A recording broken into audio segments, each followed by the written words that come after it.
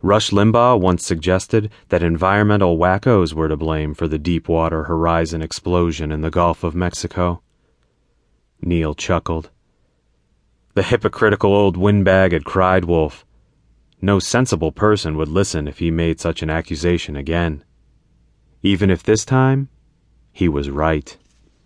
Axel made a U-turn and parked under a burned-out streetlight half a block from the abandoned gas station. While Axel gathered his gear, Neil stepped out of the car and scanned the area for witnesses. The block was empty. He walked onto the disused property and wished Pops could see him now.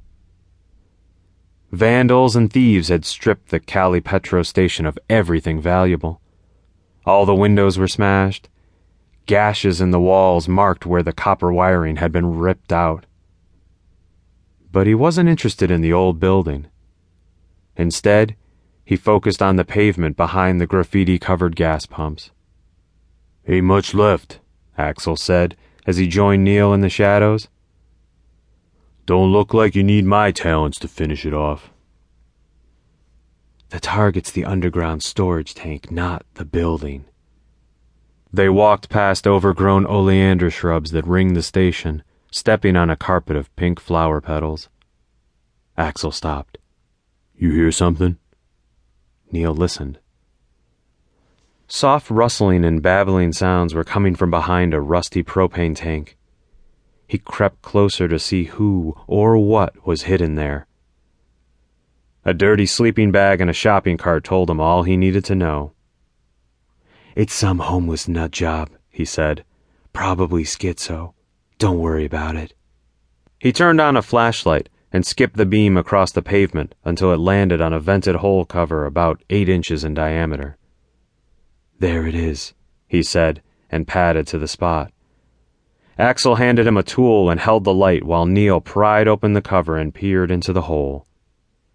"Jackpot," he said. "This is the one?" "Absolutely. I can see the electronics. Digital readout, probably a pressure monitor." Axel returned the flashlight to Neil and rummaged through his duffel bag.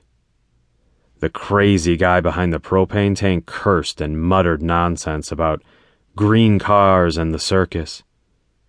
Neil ignored him. He felt giddy. This was his biggest operation yet for Earth Jihad. If it succeeded, they might make him a cell leader. "Package is ready for delivery," Axel said. He held up a homemade tube-shaped explosive device. "Dude, are you sure that's going to work?" Neil said. The pipe bomb was smaller than he imagined. "Nah, it'll never work. Why don't you fix it?" Axel said and pretended to toss the device at him. He fell for the ruse and ducked. The bomb maker laughed at him. "Don't worry, this baby'll mess things up. Plus there's gas down there. After we're done, there won't be anything left." "Good.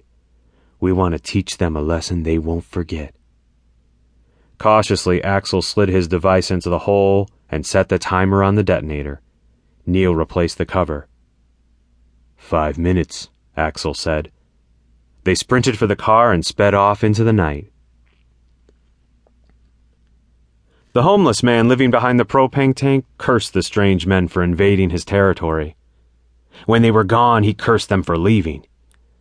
He crawled into his sleeping bag, cursing everything and nothing.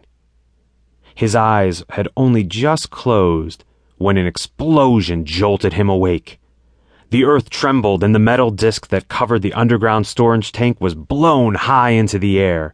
It fell and clattered on the concrete. Blue flames shot like a geyser from the hole in the pavement, casting heat and a hellish light. The homeless man screamed and cast aside his sleeping bag as if it were on fire. For once, the discordant voices in his head spoke in unison.